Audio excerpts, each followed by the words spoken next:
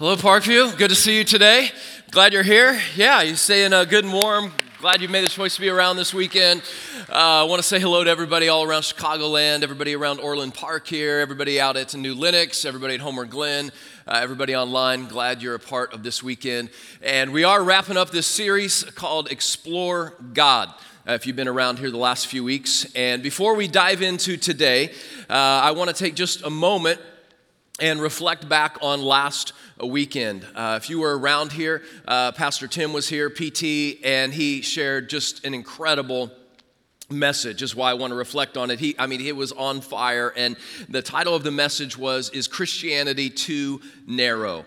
And what he did was he basically took Christianity and then all kinds of other religions from around the world and what they believe and how they get to God and what they believe about things, and he held them up against each other. So if you've ever had questions about Christianity and other religions, or your kids or your grandkids or anyone, man, I'm telling you, it was an incredible message. And I want to encourage you to go back and watch that online as we are diving into this Explore God series and kind of coming near the end. It was just fantastic. Actually, the whole message was fantastic except for the first couple minutes. That's where Pastor Tim talked about the Patriots trampling the Rams in the Super Bowl last Sunday, and he had all kinds of scripture for that, if you were here and remember, which made me very sad, but that actually did happen. So if you want to go back, you can skip like the first 3 minutes online and then just watch the rest of it, because the rest of it's really good. So he also did this. He also took a little poll last week that I want to take again today, and that is just how many of you all around Chicagoland, by a show of hands, have roots in the Catholic Church. You have grown up or been a part of the Catholic Church, or your friends, or you still have some family members who are. Just raise your hand all around. Now keep them up. Look around wherever you are. All kinds of people, right? All kinds of us have roots or friends in the Catholic Church. And around Parkview, every weekend, we have questions about, how is Parkview like the Catholic Church? Or how is Parkview different than the Catholic Church? And so next week, we're going to wrap up the series today. And then next week, Pastor Tim is going to jump into just a 2-week short series on Parkview and the Catholic Church. And we're going to look at some of the things that are similar about the Catholic Church and Parkview, some of the things that are different about Parkview and the Catholic Church, and just learn and study and grow on how we see Jesus and God and those sorts of things. And so if you've ever had questions about that, if you have neighbors or classmates who they're afraid to ask questions, but they'd love to just hear somebody talk about it for a little while, man, next week will be an incredible opportunity for that. So I hope you'll be there. But today, we are wrapping things up, and we have the big question that we're hitting today in our Explore God series, and that is Jesus really God? What a great way to wrap up, right? I'm not sure there's a bigger, more epic question than that. Is Jesus really God? This question has eternal implications, the way you and I answer this question. In fact, I would say this, that 100 years from now, the only thing that will matter is what you believe about Jesus. 100 years from now, the only thing that's going to matter in your life and my life is how you answer that question. Is Jesus really God? It's true. There's all kinds of things that are important that we talk about. For instance, friends. We talk about our kids and students, your friends, and even adults, who you hang out with, who your friends are. That's really, really important, because it determines a lot of what you see and believe and stuff in life and that sort of thing. Where you go to college is really important for our kids, for our students. I have my son Cole with me this weekend. We're touring around colleges around the country. We're looking at a few colleges here in Chicagoland. So my son Cole, we call him Coltrane, is here with me this weekend. And where he goes to college is big, right? Because it determines a lot of who he hangs with and gets to know, and what he studies and what he does for a career and all kinds of things like that. It's a really important thing. Even just this weekend, having Cole here with me, I helped him walk through another really important decision in Chicagoland, and that is the pizza you choose, right? And so I, train up a child in the way he should go, right? And so that's me, and I know some of you have disagreements with that, but that's important, right? Especially in Chicagoland. It's like, hey, what's your pizza? Or moving on, what about who you marry? We talk about all the time, who you marry, who you decide to do life with and unite with is a big deal. That's important. But I'll tell you this, as important as all those things are, the only thing that's going to matter 100 years from now is what you and I believe about Jesus. That's it. And so today, We're going to take some time to wrap up this series, and we are going to dig in hard to the Bible and what it says about who Jesus is. And I know there's all kinds of opinions in our world about Jesus, whether he's the Son of God or whether he's God or whether he's not or just a good man and all that sort of thing. He's kind of a polarizing person to a lot of people in our world. I get that. And to me, sometimes when I think about Jesus, it makes me think about back years ago when I was a youth pastor, and I was down in Panama City Beach, Florida. If you've ever been down there, I was with another youth pastor, and we had a free afternoon, and so we rented one of these pontoon boats. You ever seen these pontoon boats? They're not the most agile, but you know they'll get you around. They're not the quickest, but we rented a pontoon boat, and what we were going to do is head out to this place called Shell Island. Maybe you've heard of Shell Island. I think it's a couple miles out in the ocean, and so we're heading out on this day. And it's just we're in this kind of big bay area that goes into a channel that goes out into the ocean. And there's all kinds of boats around us. There's all kinds of jet skis, buzzing all around us, jumping over the wake of our pontoon boat and stuff like that.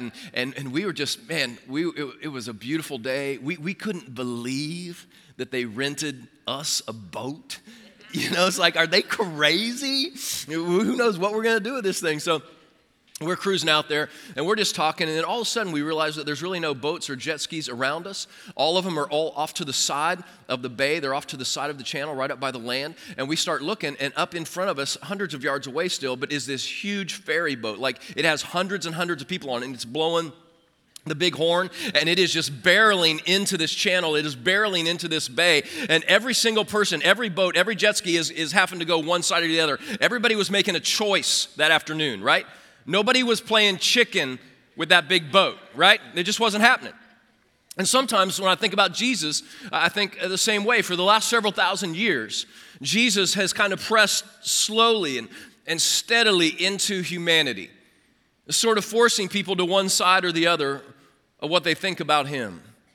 And the question is, what is it about Jesus that kind of makes him like a big ship in a crowded bay, that forces people one way or another upon viewing and coming in contact with him? Well, before we talk about what I believe it is that causes that, let's talk about what I don't think it is. First of all, I don't think it's his existence, historically speaking. The matter of Jesus' historical existence in our world as a man in the first century is pretty much accepted by everyone. Even non-religious historians, people who don't believe in God or Jesus at all, they oftentimes reference this man in the first century, Jesus, in their writing. So was there a man named Jesus in the first century?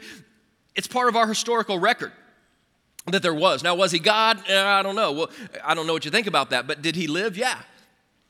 In fact, if you Google Jesus, you're going to find millions of websites that call him the founder of the Christian faith. That's who he was. He was the founder of all this. If you wanted to, you could get on an airplane and you could go to Israel. Some of you have done this. And you can actually go and see where he grew up. You can walk around there. You can go to the river where he was baptized, where he was plunged in the water. You can actually go stand in that river. Some of you have done that. You can go to a mountainside around the Sea of Galilee where Jesus, you can go right where he stood and talk to hundreds and thousands of people. You can do that. You can go to this place, this garden that it talks about in the Bible where Jesus, the historical person, stood when he was going to be betrayed and he was going to be killed. He was with some of his best friends, and he stood around and prayed that night in the garden. If you wanted to, you can go there. You can stand in that garden. You can go to the tomb. It's called the Garden Tomb, where they believe that Jesus, his body was laid. In fact, I went there a few years ago with some folks. This is a picture of the Garden Tomb. This is where Jesus is laid and buried. You can go see that. You can see that with your own eyes. And what I'm trying to say is that the historical part of Jesus is just widely accepted. In fact, in a recent Barna report, 92% of Americans believe in a historical Jesus. The fact that a man named Jesus lived. So if it's not the historical part of Jesus that sends people flying to one side or the other, what is it? Is it his teachings? It's actually not. It's not his teachings. A lot of people, most people you talk to, actually really appreciate Jesus' teachings when it comes to love and acceptance and generosity and integrity. Most people around our world love those teachings of Jesus. Most people really appreciate his concern for the poor and the outcast and the oppressed and orphans and widows. They would say, man, he did a really good job with that. So here's the deal. If it's not his existence and it's not his teachings, what is it that's so polarizing about Jesus? What's the big deal, right? Well, you know what the big deal is. It's that Jesus claimed to be God. He claimed to be God. Now, let your mind go into that a little bit today. This mere man who walked on the earth that we walk on, breathed the air that we breathe. I mean, he jumped, he laughed, he went fishing, for crying out loud. He rode around in boats. He just did normal stuff. He was just a person like you and I, but yet he said, I'm God. And by the way, he didn't say, I'm a God, right? There's a lot of people who come along and said, hey, I'm a God. There's a whole lot of us. God's around. Whoever you want to worship, you just take your pick. There's a whole lot of us. That's fine. But I'm one of them, okay? That's not what Jesus said. He said, I am the God, the creator of all things. And that's what sends people flying to one side of the bay or the other. One of the clearest examples in the Bible, there's several places, but one of the clearest of Jesus explaining who he is and claiming that he is God is found in John chapter 10 of your Bible. If you have a Bible or something, you can look that up. I'm also going to have it up here on the screen. But what's happening in John chapter 10 is that Jesus is in the temple, and he's walking around. And the temple in that day and age would just be like our church house. It's where you go to church. And so he's walking around the church, walking around the temple, and people start asking him all kinds of questions about who he is. And take a look at this, John chapter 10. How long will you keep us in suspense? These are a lot of the religious leaders and people. If you're the Messiah, tell us plainly. If you're the one that God sent, if you're God in the flesh, then just tell us, just let us know. And it sounds like a pretty safe, easy question, but what these people were trying to do is they were trying to trap him. They were trying to incriminate him, get him to say something. And Jesus goes on and says this, hey, I did tell you, but you did not believe. The works I do in my Father's name testify about me, but you do not believe because you are not my sheep. My sheep listen to my voice, and I know them, and they follow me. I give them eternal life, and they shall never perish. No one will snatch them out of my hand. My Father who has given them to me is greater than all, and no one can snatch them out of my Father's hand. And then catch this. I and the Father are one. Me and God, this God I'm talking about, we're one, he says. He says it just as clearly as you can see it. We are the same person. In fact, later on in John, I think it's John chapter 14, Jesus says this. He says, if you have seen me, you have seen who? The Father. If you've seen me, you've seen the Father. And when Jesus says this, it freaks these people out. It polarizes them, just like it does today. Look at what happens. Continue on. Again, his Jewish opponents picked up stones to stone him. But Jesus said to them, I've shown you many good works from the Father, and for which of these do you stone me? Well, what is it that I'm doing? And they said, hey, okay. We're not stoning you for any good work, they replied, but for blasphemy, because you, a mere man, claim to be God. Hey, Jesus, it's not what you're doing. It's not what you're saying. It's not all these miraculous things like we talked about earlier. It's not just your teachings. It's that you are claiming to be the creator, God, in the flesh. That's what polarizes people. That's what sends people flying to one side of the bay or the other back then and even in our world today, that he claimed to be God in the flesh. I don't know how many of you read some older literature and people like C.S. Lewis and things like that. It's some fantastic reads. C.S. Lewis has this classic book called Mere Christianity. And in Mere Christianity, take a look at what C.S. Lewis says about all this we're studying today. He says, you must make your choice. Either this man was and is the Son of God, or else a madman or something worse. You can shut him up for a fool, or you can spit at him and kill him as a demon, or you can fall at his feet and call him Lord and God. But let us not come up with any patronizing nonsense about him being a great human teacher. He has not left that open to us. Now, it seems to me obvious that he was neither a lunatic nor a fiend. And consequently, I love this, however strange, however terrifying, however unlikely it may seem, I have come to accept the view that he was and is God. And that may be some of how you feel, or your kids or your grandkids feel, no matter how unlikely, I don't know how to exactly explain it all. It's unlikely, it seems kind of strange, it seems kind of terrifying that God could actually become man. But like he said, I have come to believe and accept that he is God in the flesh. In the Bible, I think one of the most pure and succinct places where Jesus talks about being God is in Philippians chapter 2, or how all of that worked, not just how he talks about it. And we're going to put it up on the screen, but I also want to read it to you from my Bible, because this section of Scripture really shows how and what God did. Philippians chapter 2, starting in verse 5, it says, "In your relationships with one another, have the same mindset as Christ Jesus." Verse 6, "Who being in the very nature God, did not consider equality with God something to be grasped." In the very nature of God. Look at that. Everybody say nature. In the very nature God. That word nature in the Greek language, the original language, is the word morphe.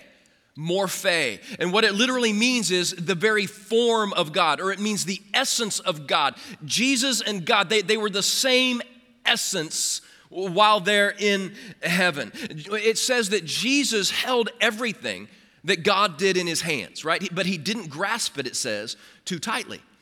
He was willing to let go of his godness, the essence, the form of God. He was willing to let go of that to come down here to this earth. Verse 7, "But he made himself nothing, taking on the very nature of a servant." There you see it again, the very morphe. God, who is God, becomes a servant, becomes a man. The very morphe, the very essence of man, being made in human likeness.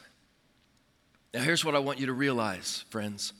This right here, this for most people that we know, maybe for some of you, this is the apex of the problem for many. We just don't understand. So like, how did God, I get it. I can even believe that there's a God up there who maybe designed and put everything together and created everything, but how does he become here? How does that God become a person? I don't get that. I don't understand it. How and why would God do something like that? And because a lot of times we can't understand how or why he did it, we just say, well, then forget it. I'm out. It's been about 3 years ago now, back in 2016, that I shared a story with you, one of my favorite stories, and I think it gives a lot of just insight into how and why God would do what he did. Specifically here in Philippians chapter 2, it's a story from a guy named Kierkegaard. It's an old story about a king who lived hundreds of years ago, and this king had this huge kingdom. And every night after dinner, what this king would do is he'd go up onto the roof of his castle, and he would look out over his kingdom, and he'd see all these people working in the fields, and they were just coming in, and they were in rags, and they were peasants, and they were dirty and sweaty and smelly because they'd been working all day. And so he'd watch these people come in from his kingdom, and he started noticing this one peasant woman, this one lady. And he kind of began to watch her and how she acted and how she sang and smiled as she was coming in, and her heart was, and he's like, man, I'm falling for her. And so the king keeps watching her night after night. Eventually, the king brings his advisors up onto the roof with him one night, and he sees everybody coming in. He points them out, and he says, hey, you guys see this woman right here coming in? Look, she's coming right up near the castle. That's where she lives. Isn't she amazing? I think I love her. I'm falling for her. You got to help me know what to do.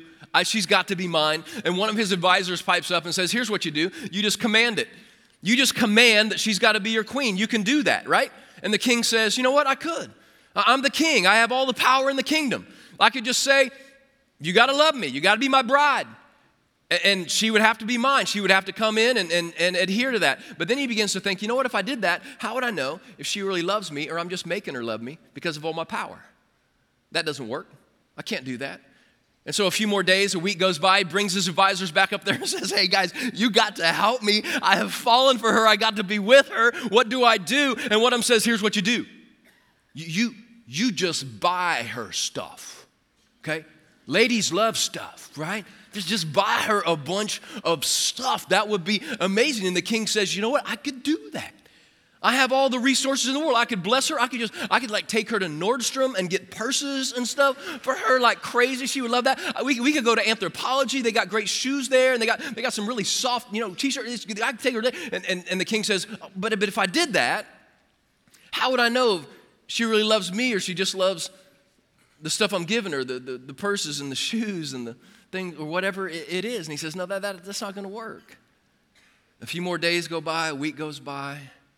And the king knows what he has to do. He gets up early one morning, and just as the sun is coming up, and he goes down to the back of the castle where all the workers and the peasants are coming in to cook and clean and stuff like that. And he goes back there and he takes off his kingly robe, lays his robe down on the ground. He takes his crown off, and he sets his crown down on the ground. And he puts on some of these rags and some of these peasant clothes, and he goes out the back of the castle, and he walks out into the field to be with the one he loved. You see, the king became just as ragged as the one he loved, right? It was the only way. It was the only way for them to really be together. And it's the same way, friends, with our God. God has become one of us. We celebrate this just a few months ago. We talk about it a lot at Christmas time. We say that he is Emmanuel, right? Jesus, God, is Emmanuel. And Emmanuel means what? God with us. Everybody say that with me.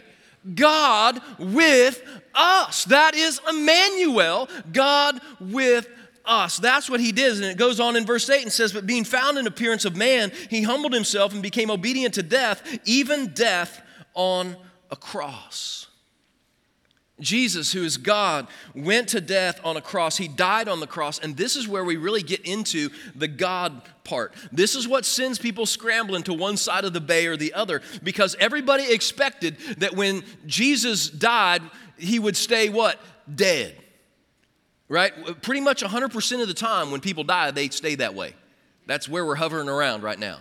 But that's not what happened with Jesus. He died, he defeated death, and then he burst forth from the grave. And it says because of that in verse 9, therefore God exalted him to the highest place and gave him the name that's above every name.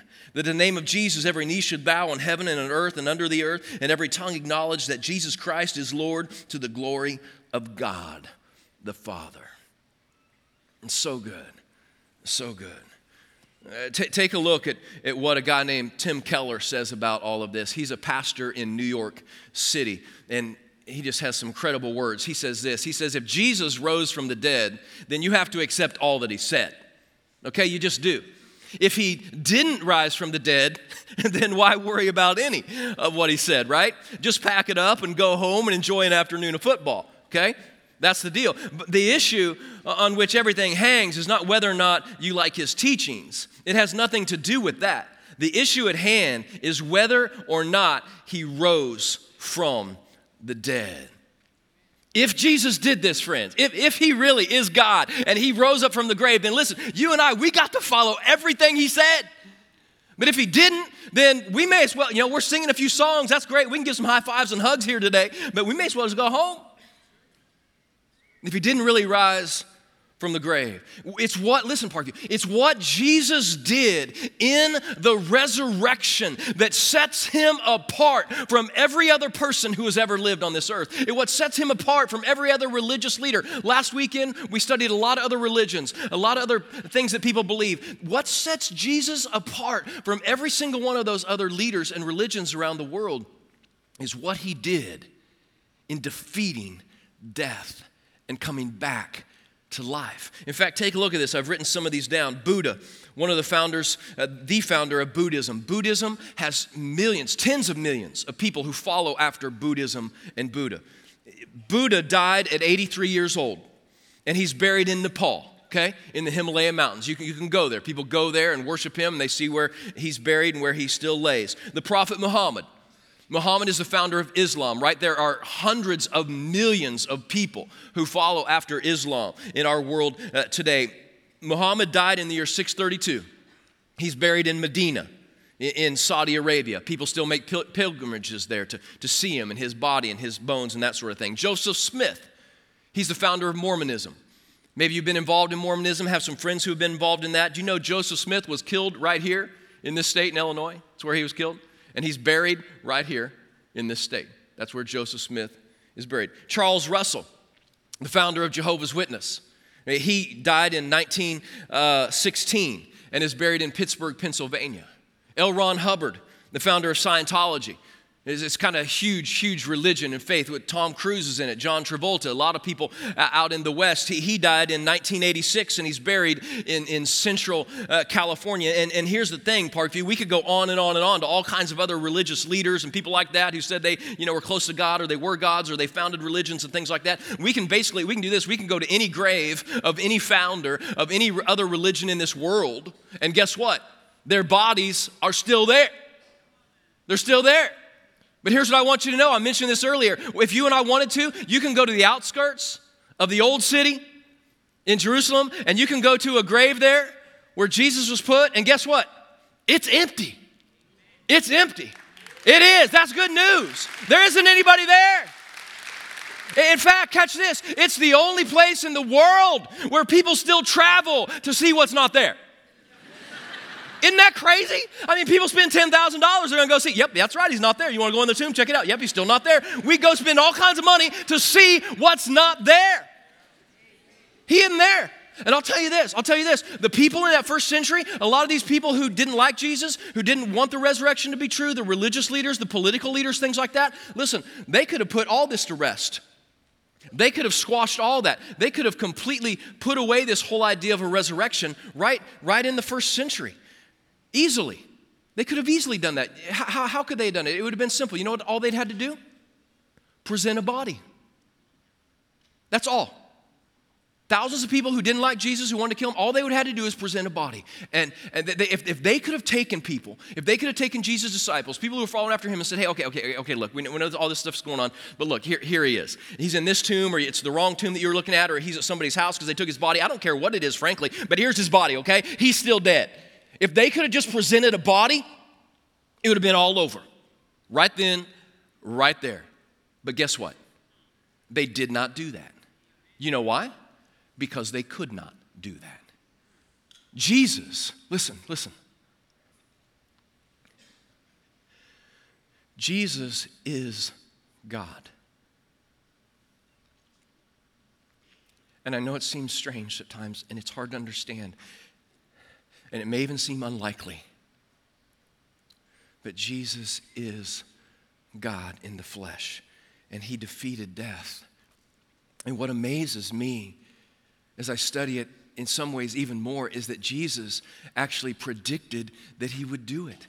Jesus told everybody what he was going to do before he did what he did.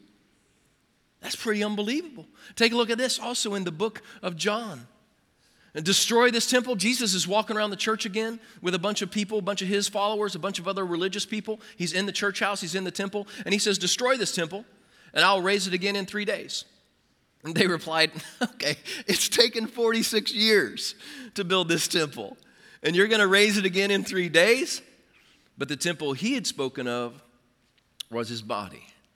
It's not this church, it's not this temple that took all these decades to build. No. What I'm talking about is me. What Jesus is saying is, look, here's what's going to happen. You're going to kill me. I'm going to die. I'm going to be put in the ground. I'm going to be buried. But then 3 days later, I'm going to be raised up to a new life. And Parkview, I want you to know that as you study the Bible, after Jesus rose from the dead in the book of Acts in the Bible, which tells about the very first church, that is their message. The message of the first church in the book of Acts is not just about Jesus' teachings, though his teachings are amazing, and they continue to live by them individually, they continue to live by them as a community, but the message of the first church in the book of Acts, that as it began to explode, was this, okay? They were going around town going, okay, y'all know what? He's back, okay? He's back. He died, but then he came back to life. And they were saying, some of you, he died, some of you killed him, but he came back to life. He is alive. He is God. And that was their message. And they would say, because of that, we as individuals and we as a church, we now have this power. of him resting upon us, Parkview. Do we understand that? We now have this purpose for our lives in our church. We are new. We have new life because of what he did. This weekend, I finished reading this little book by Brennan Manning, who's an incredible author. He wrote like the Ragamuffin Gospel and things like that, but this book is called The Furious Longing of God.